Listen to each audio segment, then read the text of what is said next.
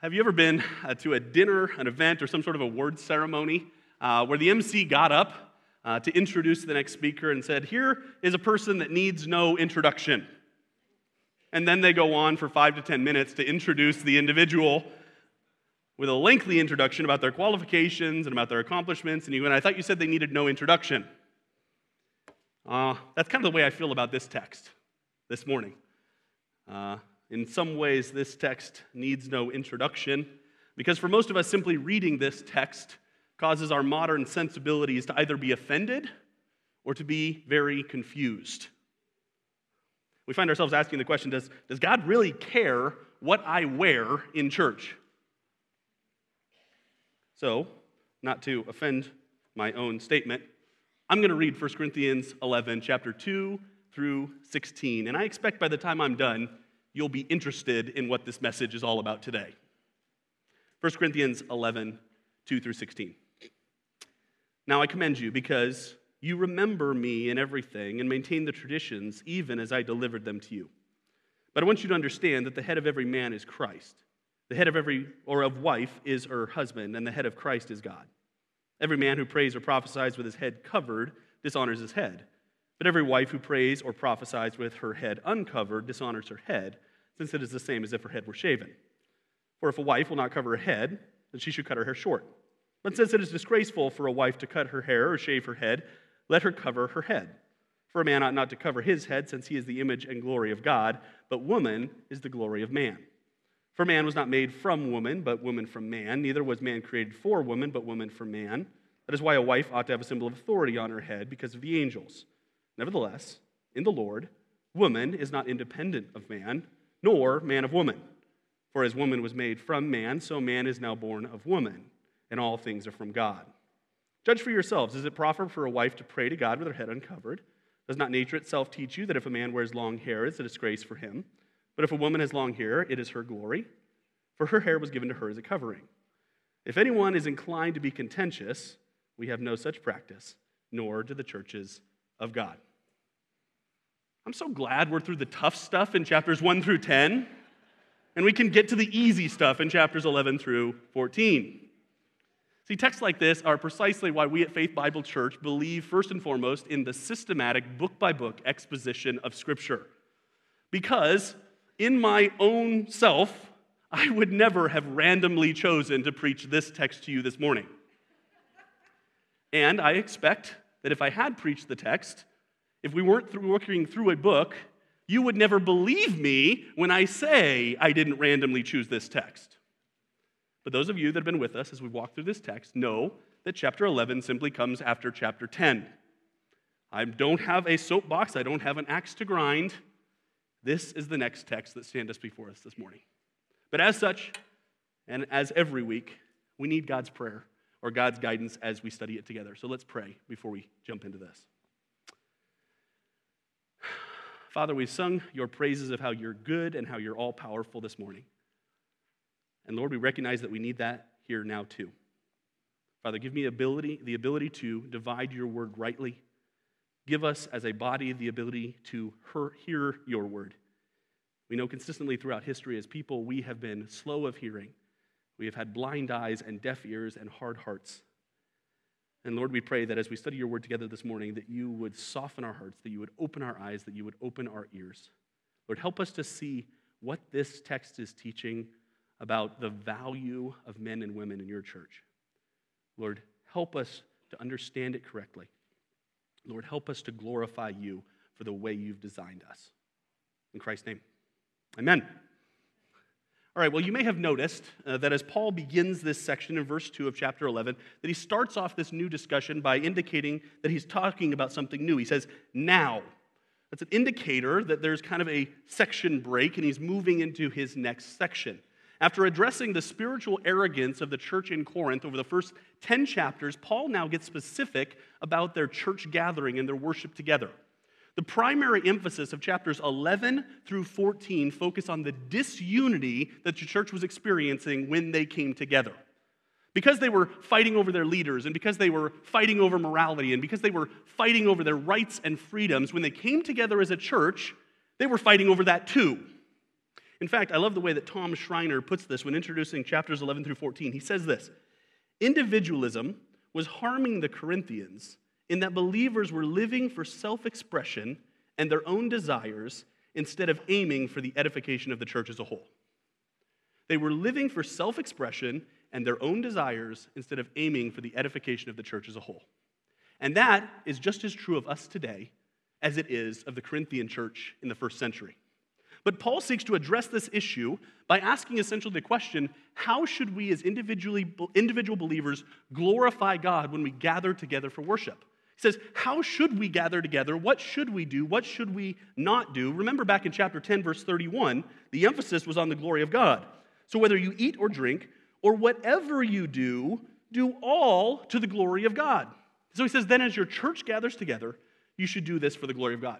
Now, one other brief caveat before we move into the actual text in our time together this morning.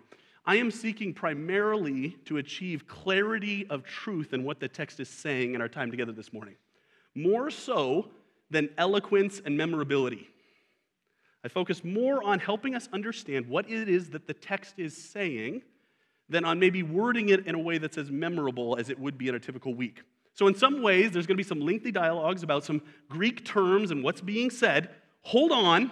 This stuff is really important because I don't want you to take my word for what I think the text is saying. I want you to examine it for yourself and saying, is this what 1 Corinthians is saying?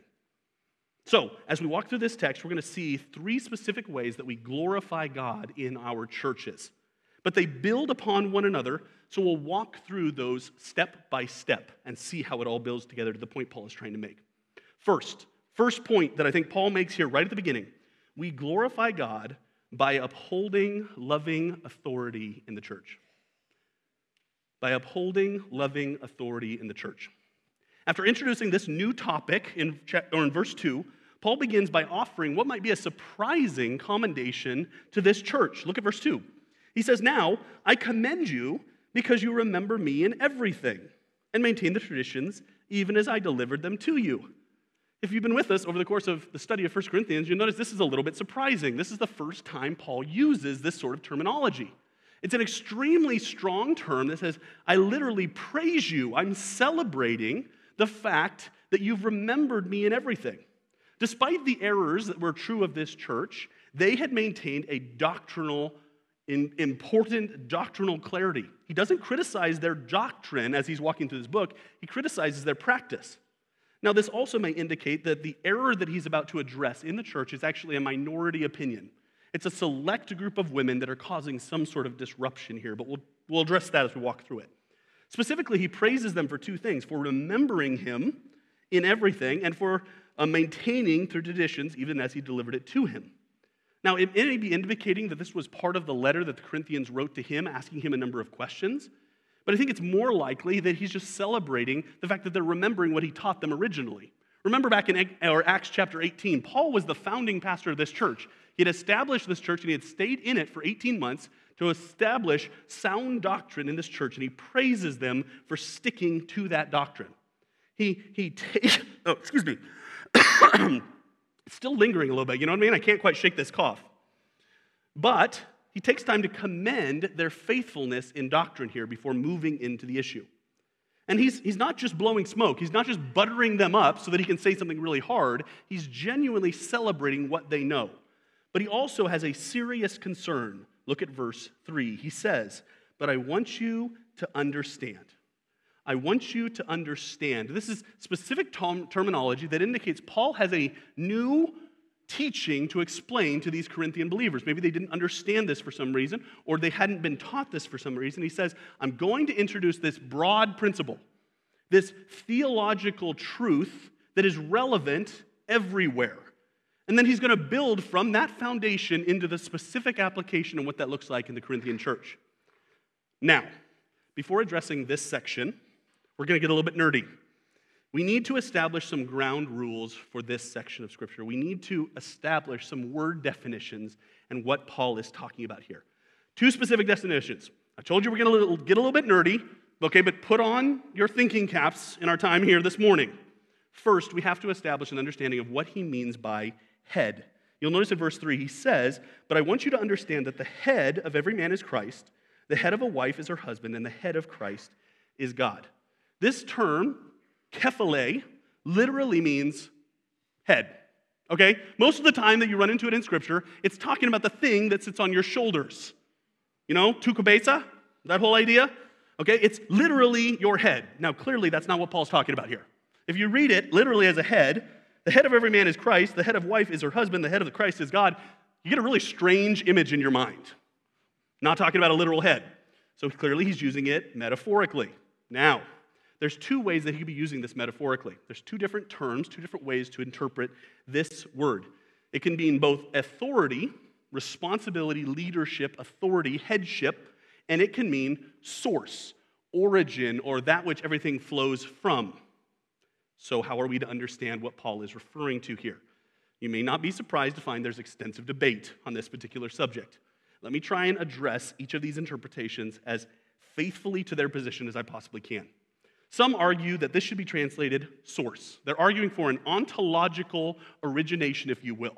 The place from which everything else flows, the origin of what else follows from it. The positives for this interpretation is it's consistent, or seems to be, with verses 8 and 9. Look over there. He says, "For man was not made from woman, but woman from man." This is what we were reading in Genesis chapter 2. "Neither was man created for woman, but woman for man." And so there's a consistency to consider this idea of coming from another, the idea that Adam's rib was taken out to form Eve. Okay?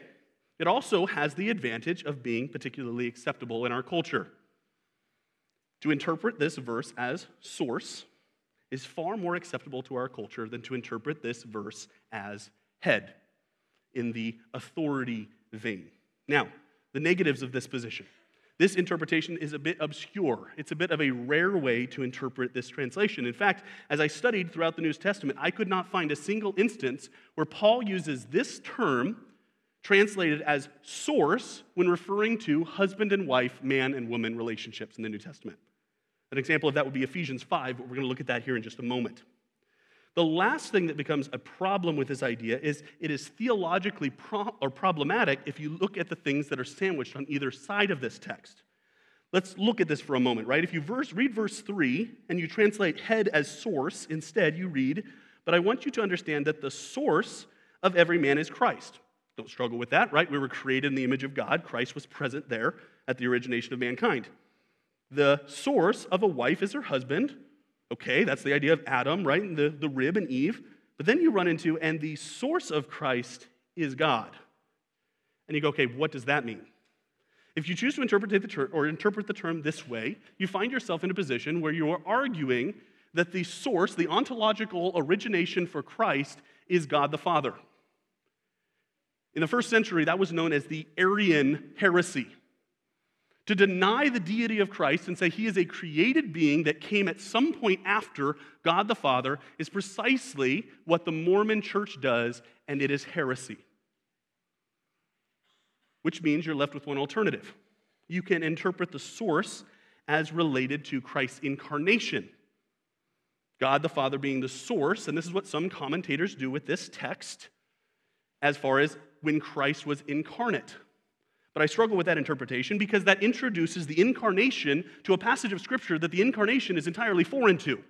Paul has not been talking about the incarnation. To bring that up randomly would be very, very strange. You may have figured out I don't prescribe to this interpretation. I don't think that's what Paul is saying. On the other side, you can argue for more the authority idea, that of unique responsibility and headship. The positives of this position is it's consistent with Paul's usage across his letters. He uses this sort of terminology in various different places throughout the New Testament, and it all seems to indicate this idea of headship or authority. It also works on all three levels. It's easy to look at it and say, you understand that the head of every man is Christ. God is the authority over us. Christ is the authority over us. That every man is, or a wife is her husband. Okay, that's the one we're struggling with, right? But then on the other side, the head of Christ is God. Right? Christ submits willfully to the will of the Father. We think of Jesus in the Garden of Gethsemane saying, "Lord, remove this cup from me, but yet, not my will, but yours be done." Christ is equal in value, equal in essence, distinct in role, and willfully chooses to submit his authority to that of the Father. So this position is consistent in that way. I would also argue it's more consistent with verses 8 through 10. Because after talking about the man not being made from the woman for man, neither man were created for woman, but woman for man, in verse 10 he says that is precisely why a wife ought to have a symbol of authority on her head because of the angels. So I think that's actually more consistent with what Paul is saying in verses 8 through 10. Now the negative challenge to this is if you interpret it head or you interpret it authority, you run into a cultural difficulty. We read this text and we run affront of exactly what our culture tells us. And it forces us to go above and beyond to help clarify what we're talking about here. There are some that would argue that there is an issue of value and equality that is present inherently in the text of the New Testament. And they would look at Paul and they would say, at some points he's inspired and at some points he's not. Because when he talks to women, he's not talking about that. He's just a bigot. That undermines the entire understanding of the New Testament and what we believe about inerrancy. But we must therefore clarify what we're talking about. We mean a unique headship and authority in terms of role and function, not a unique or distinct value. Men are not more valuable than women. Men do not possess some intelligence that's more than women. Men do not possess some ability or spiritual gifts, as we're going to talk about in chapter 12, that women do not. He is simply saying that within the confines of marriage, and I would argue by extrapolation the church as well, there is a unique role and authority that God has designed for men and women in the church. Now, the last position that must be addressed here is there is both a third option here where some tend to kind of blend the last two options, and they talk about a prominent position rather than source and rather than headship and authority. They talk about the prominent position. The problem is that third party, while trying to kind of moderate the two positions, essentially has the problems of both without the value of a good interpretation. It seeks to moderate the position, but we shouldn't always seek for the middle ground when we're interpreting Scripture. Some people may fall over here, others may fall over here. The answer is not always here. The answer is in what the text is saying. And I believe what the text is saying is it's speaking to headship and authority. Now, hold on. We're going to talk about what that means here in just a moment, because we have to address the second thing as well. The second term here that's challenging is the term that gets translated wife. Your Bible probably has a little note that says wife can also be translated woman. The term for wife and the term for woman in Greek is the same term. It's dictated by what the context is talking about, which is why it gets a little bit challenging here in this section. Some of you may be going, that's ridiculous. Why doesn't the New Testament have a different word for wife than it has for woman? To which I would say, I don't know. That's kind of the way languages work. Let me give you an example of that. The classic example that I use in our hermeneutics classes when we're teaching people how to study the Bible. If I stand up here and I say, look, it's a mouse, what's in your head? You're talking about a little computer mouse that you control your computer with, or are you talking about Jerry?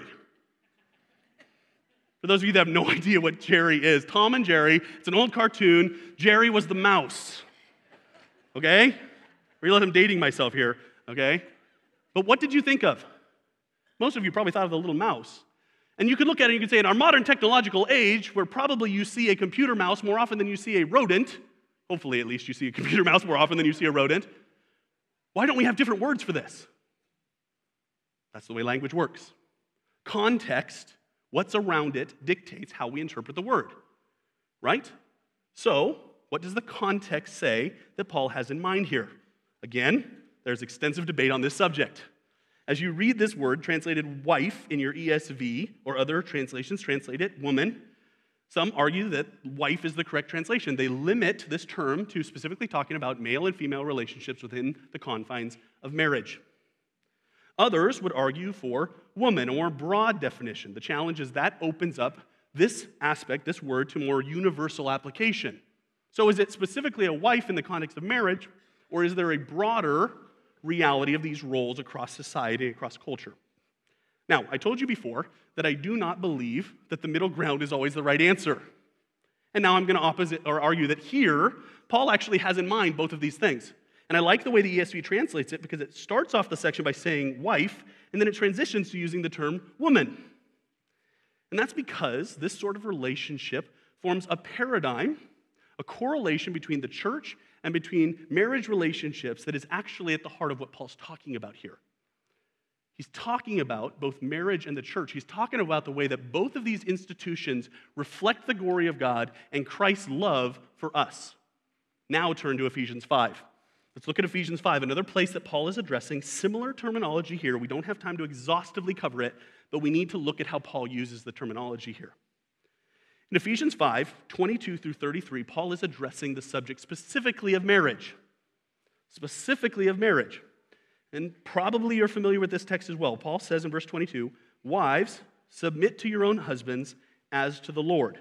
For the husband is the head," same word, "of the wife, even as Christ is the head of the church, his body, and is himself its Savior." So he addresses that and he says, husband or wives, this is your role in relationship to your husbands, and there's a correlation in the relationship of the church to Christ. Okay, now skip ahead. In verse 25, he addresses the husbands. He says, husbands, love your wives as what? Christ loved the church and gave himself up for her, that he might sanctify her, having cleansed her by the washing of water with the word. So he says, there's a correlation here in your marriage. There's a metaphor built into the creation of the universe that husbands and wives are to be a metaphor for Christ and the church. And he says that down in verse 31 and 32. He says, therefore, a man shall leave his father and mother and hold fast to his wife, and the two shall become one flesh. This mystery is profound, and I am saying that it refers to Christ and the church. He's saying that part of what's built into the way your marriage ought to operate in that relationship is to be a metaphor for Christ's love for his bride and the way the church is to respond to that love. It's built into the DNA of the creation. It's built into the way God designed everything.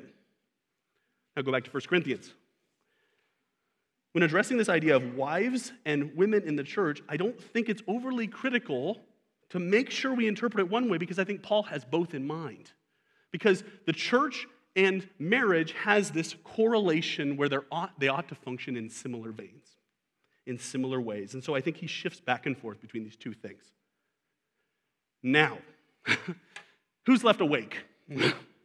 Have we had enough geeking out on the Greek here? Let's move forward. Let's actually look at the text, okay? Because he details three truths here that we must understand. Look at verse 3. He says, but I want you to understand that the head of every man is Christ. The head of a wife is her husband. The head of Christ is God. He says three truths. He lays this principle out that we have to understand. He says every man's head is Christ. What he's saying is every man who has ever lived is in submission under the lordship of Christ. It doesn't matter if you're a believer or an unbeliever. It doesn't matter if you profess faith in Christ or you don't profess faith in the Christ. Every man who has ever lived ultimately has to respond to God in some way, has to respond to Christ. One day, every knee will bow and every tongue will confess that Jesus Christ is Lord, regardless of the way you lived your life today. Every man's head is Christ. We submit to Christ. Okay, now I'm going to skip over that middle one because I want to come back to it. Then he says, Christ's head is God. The head of Christ is God. He says, Christ, though co-equal with God, though equal value with God the Father, willfully submits to the Father's leadership in the Godhead. He said it's true within the Godhead, it's true within the relationship between Christ and the church, and oh, by the way, it's true within the relationship between wives and husbands. He says the head of a wife is her husband. Wives are called to submit to the godly leadership of their husbands. Now hold the rotten fruit. Hold on to that for a moment. I'm going to talk about what that means here in just 1 second. But fundamentally, what we have to recognize is this progression of three things. The Holy Spirit, through the Apostle Paul, wisely sandwiches the one thing we're going to have an issue with in between two things we cannot jettison. He says, I am going to put this issue, which is at the heart of the problem in Corinth, in between the reality of Christ's loving headship of the church and the Father's loving headship of the Son. And so, if you are tempted to jettison the middle command, you must jettison the commands on either side. If you adopt the commands on either side, you must faithfully adhere to the command in the middle. Again, I'm not arguing my position. I don't actually get up here on Sunday morning looking for people to egg my house. Like, that's not my goal. But if we are going to be faithful to the text and we are going to say the Bible is the authority, God is the authority, not the way I feel, not what our culture says, we have to interpret it correctly. The point is that God's good authority and headship is built into the fabric of creation. It is not demeaning, it is not devaluing, and it is not unloving by its nature. Now, it can be used that way. We're going to talk about that reality here in a moment. But we cannot argue that the Father's loving authority over the Son is demeaning, devaluing, or unloving of the Son. We cannot argue that the Son's loving authority over the church is demeaning, devaluing, or unloving to the church. It's one of the greatest realities in all of Scripture.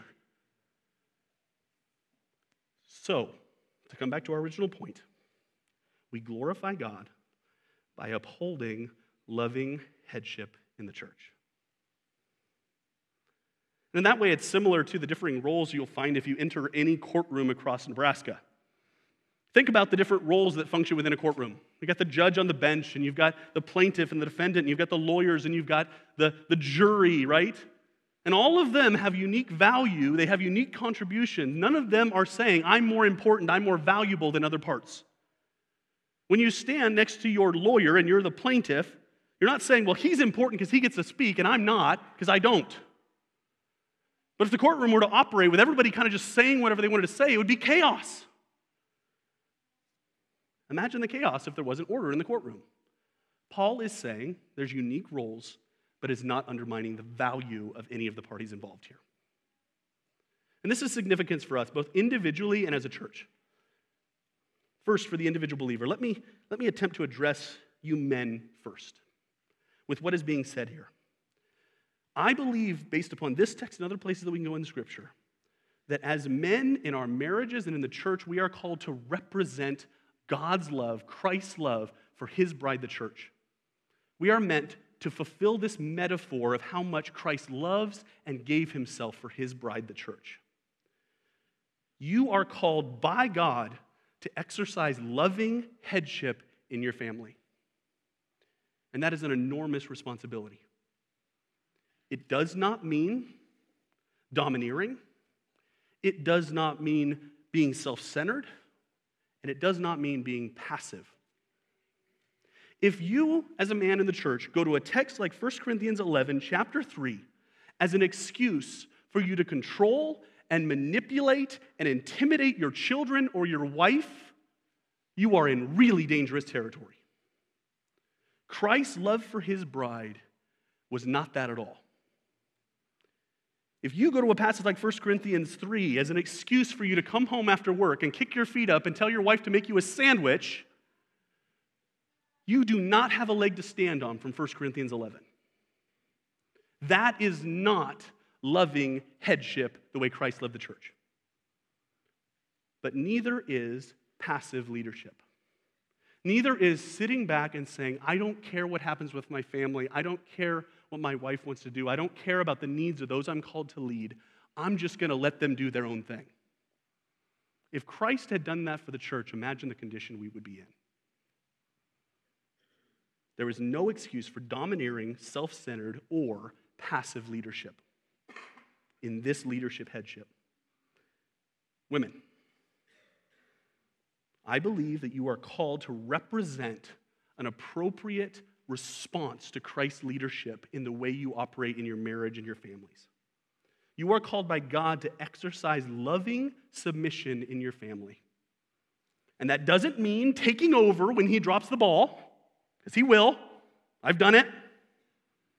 But it also doesn't mean sitting back saying, I'm not going to contribute, and I just hope he fails. And I'll tell him when he does.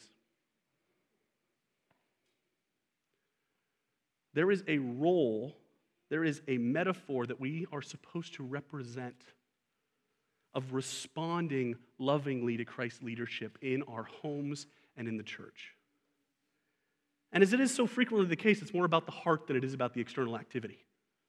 You can do any number of things externally, but is your heart in the right place? And as I said before, I think there's a correlation here between the church and the family. As leaders, we're called not to use our authority for our own sake, but for the good of those we lead.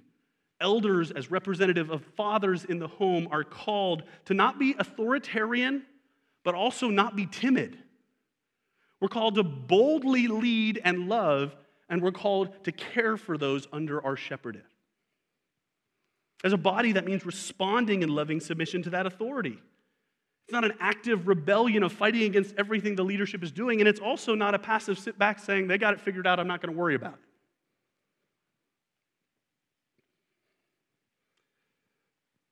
Now, why have I belabored these verses so much? I assure you we're going to pick up speed as we move through this text. But if you don't subscribe to what is being assumed in principle at the beginning of this text, then what follows by way of specific application is never going to make sense to you. So we have to establish this idea before we can move on to what Paul says as we go forward. Second reality about how we glorify God. We glorify God by maintaining the dignity of gender or gender distinctions and gender dependence. The dignity of both gender distinctions and gender dependence. We're going to see this in verse 4 through 12. First, Paul argues for maintaining gender distinctions. He says there is dignity in the way God has created you, both male and female. And again, before we actually get into verse 4, there's a clarifying issue, shockingly, right? And naturally, this is debated as well. What's a head covering? What are we talking about when we bring up these verses? Some will argue that what is in mind here is simply hair. It's the idea of a bun or hair on top of the head that the women would let down in certain contexts. The strength of this is in verse 15. We read, "But if a woman has long hair, it is her glory, for her hair is given to her as a covering." And literally, that's the only form of this covering idea, the only noun here that's actually in the whole text. However, the weakness to this is I find this concept to be extremely difficult to apply in the reverse when it refers to men. Look at verse 4. "Every man who prays or prophesies with his head covered dishonored his head." If we interpret covered as hair, see where I'm going with this? This gives a bit of a preference to bald men. And much as some of the elders and pastors of the church might like that interpretation, not speaking to anyone in particular, and yes, I know I'm going that direction too, okay, just for the record. You see where this kind of doesn't make sense if we're talking about hair, right? So I would definitely prefer the second definition. What he has in mind here is some sort of a veil or a hat that was common in this first century church in Corinth that somehow distinguished the sexes. The men wouldn't wear this hat, and people knew by that they were men, and the women would wear this hat or veil or head covering, and by that, you knew they were women. It's fairly straightforward, to be perfectly honest. Now, there is some confusion about this because we don't have really good records of what was common in either Jewish or Roman culture at the time. There's mixed reports of what the common practice was, but it's pretty clear that Paul is speaking about something very specific here. He's speaking about hats, if you will. As you notice, I entitled this message, Hats, Hair, and Headship. Hats, if you will. What he says essentially here is, based upon the culture in which you live, every man who prays or prophesies with his head covered dishonors his head. Right? With this hat or this veil or whatever the case might be. But every wife who prays or prophesies with her head uncovered dishonors her head. So essentially the principle is men in this culture don't wear head coverings. Guys don't wear head coverings. Women in this culture wear head coverings. Women wear head coverings. Because what would have been typical of this culture is if you would remove the head covering, you were telling everybody that either you didn't respect your husband or you didn't respect authority in general. It was an act of rebellion within this culture. And Paul extrapolates it out to hair. Look at verse 6 and 7. He also speaks to that. He says, "For if a wife will not cover her head, then she should cut her hair short. But since it is disgraceful for a wife to cut off her hair or shave her head, let her cover her head. For a man ought not to cover his head, since he is the image and glory of God, but a woman is the glory of man." And we go, what in the world does hair length have to do with any of this? Again, it's a cultural reality. It's something specific in this culture. What women would do, and there was a feminist movement in first century Rome, is in act of rebellion against the tyranny of men. They would shave their heads to either say, I'm in rebellion against that as an act of what's the right word? Where you stand out there and you're against something? Anyway, but we'll move on. Okay, or those that would shave or cut their hair short were indicating that they were sexually available, that they were a prostitute of some kind. So Paul looks at them and says, if you're going to be acting in rebellion against the cultural norm here, why don't you go all the way? And he's intending their response to be, of course, we would never do that. And that's precisely the point. That's precisely the point. And he goes on in verses 8 through 10, and he talks about this principle again. He says, for a man was not made from woman, nor woman from man. Neither was man created for woman, but woman for man. He's looking back to this creation order in Genesis 2, and he's speaking to this reality. In case you're inclined to look at this and say, well, this whole issue is really just a matter of the fall in Genesis 3, I'm fairly sure that 2 comes before 3. He's saying this isn't a result of the fall.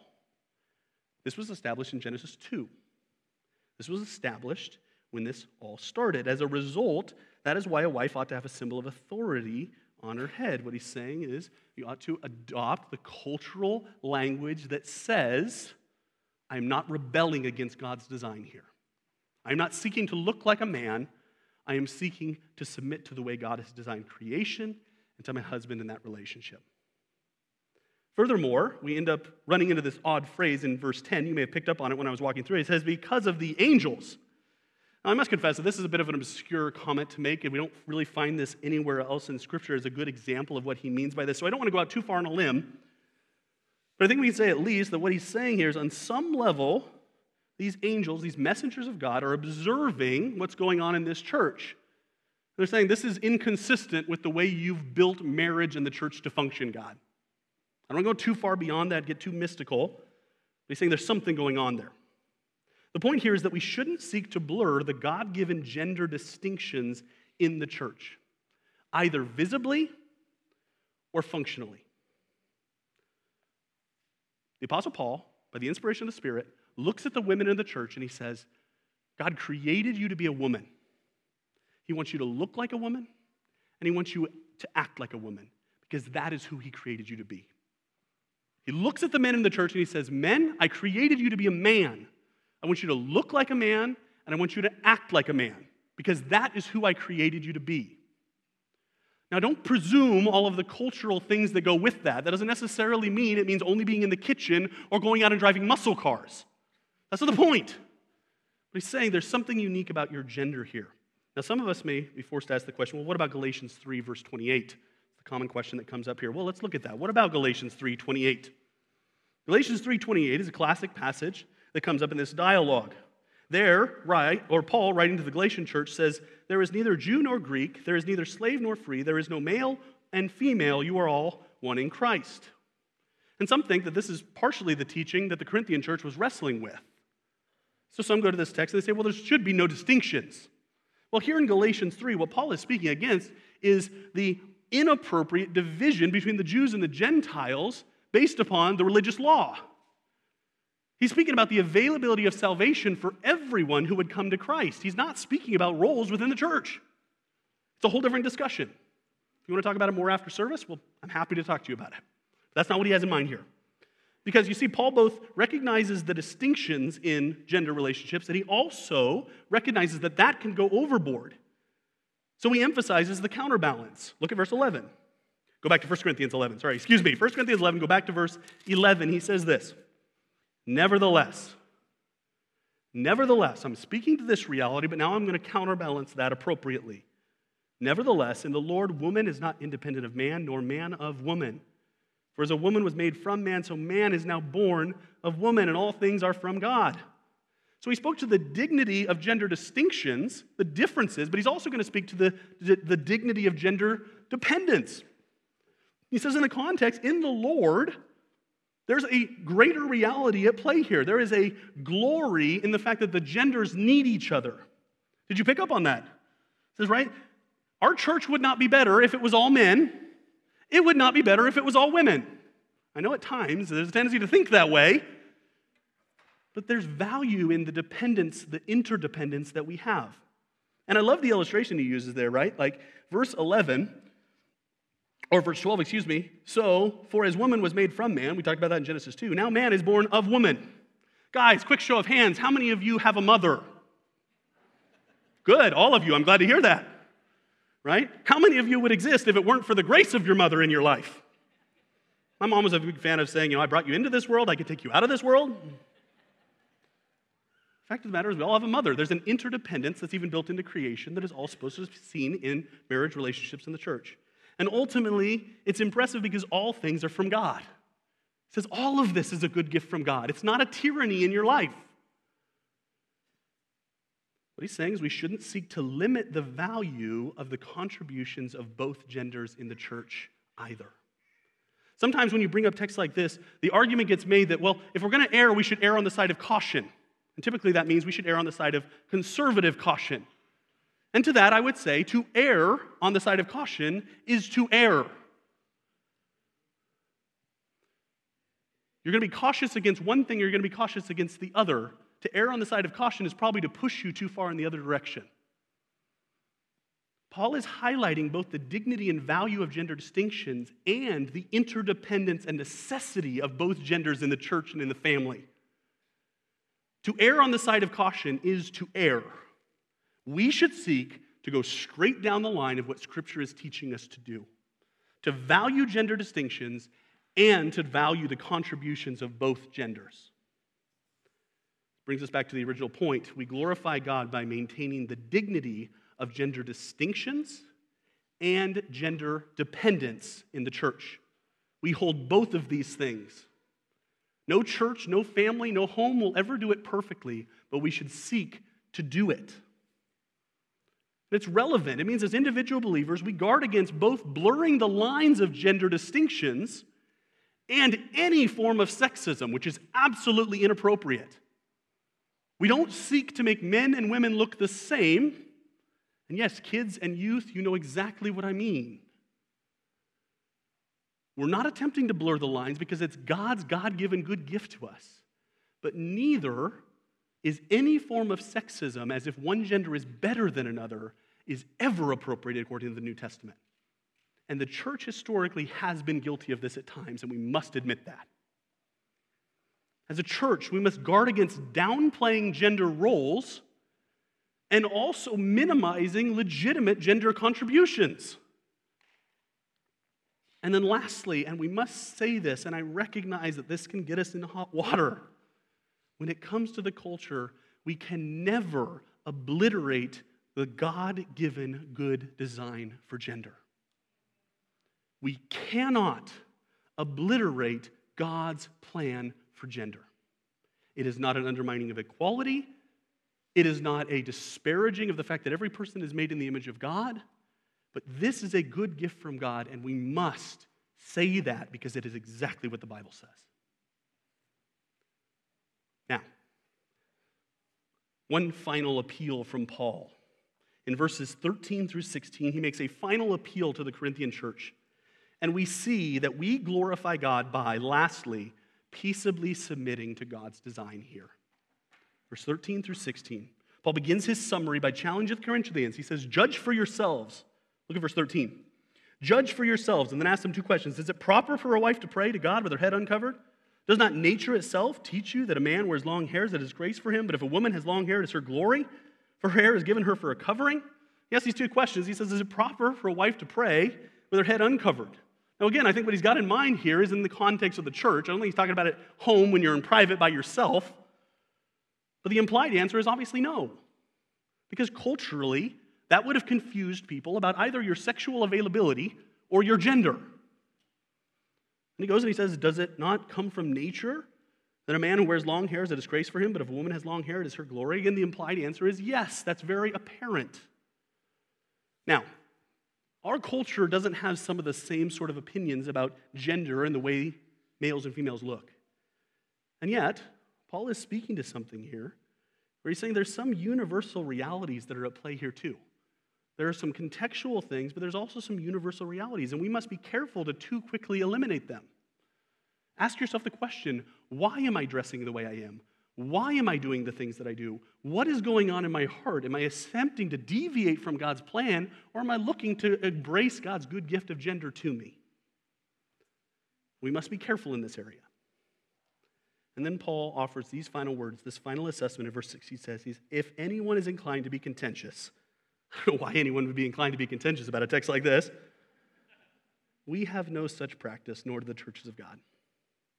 Says there's this possibility for disagreement, but this is a universally agreed on thing within the churches. So we must be careful to too quickly deviate from realities that have been largely agreed on for 2,000 years in the church. Doesn't mean they're right. The majority opinion doesn't make it right, but we must be cautious in this area. The fundamental point at play here is that we glorify God by peaceably submitting to God's design for families and the church. That's what we do, because we believe what the Bible says.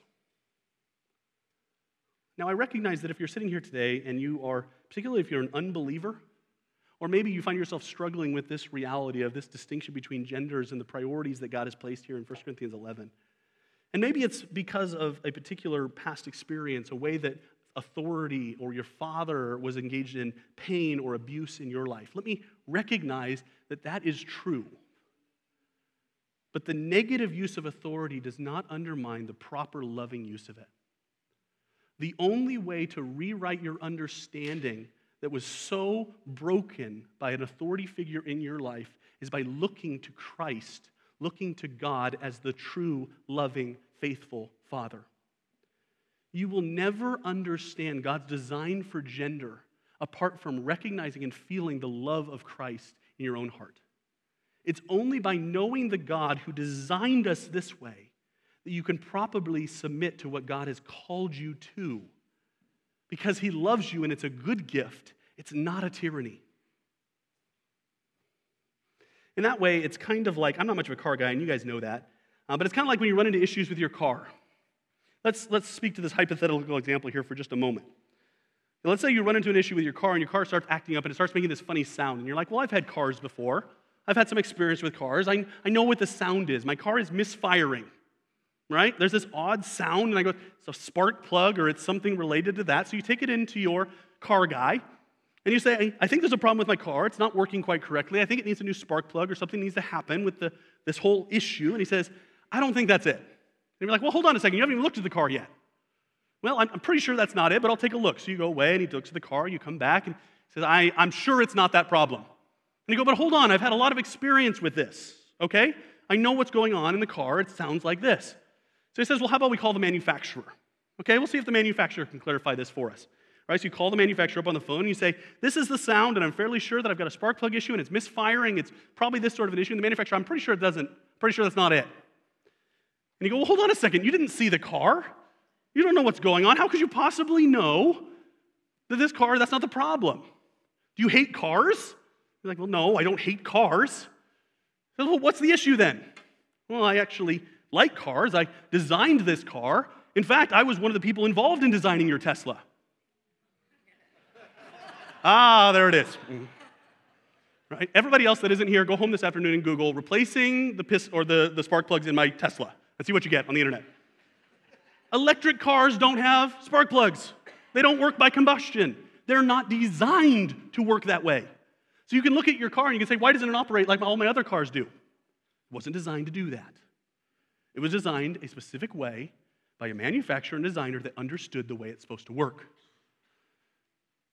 Just consider for a moment the possibility that there is a good, loving God who designed us as humans and designed us as men and women and has a specific way that those roles are supposed to work within the family and within the church, and he loves you enough to say, this is the way it's supposed to work.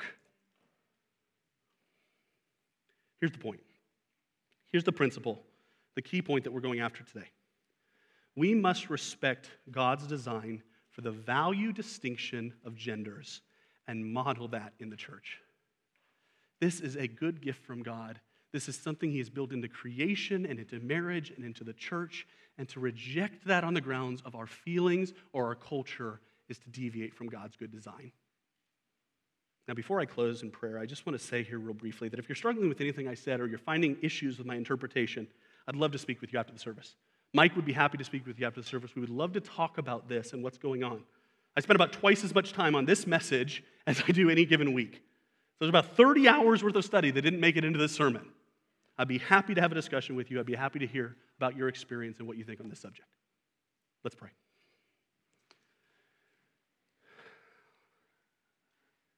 Father, we realize this is a huge subject that can't possibly be addressed in just one sermon. It's more than we could possibly understand in this one time, and it's such an incredible reality that you've gifted to us. Help us to recognize the value of the genders that you've given us in the church. Help us to recognize the dignity of it, the unique design for it, and help us to seek to live in conformity with that. Lord, do it not only for your own glory, but for our good as well. Help us to submit to that, recognizing you have a good plan for your creation and for your people. And if we submit to that and submit to your will, we will both glorify you and live a life that's more in conformity with the way you designed creation to be anyway. Lord, help us to do that faithfully this week. In your name, amen.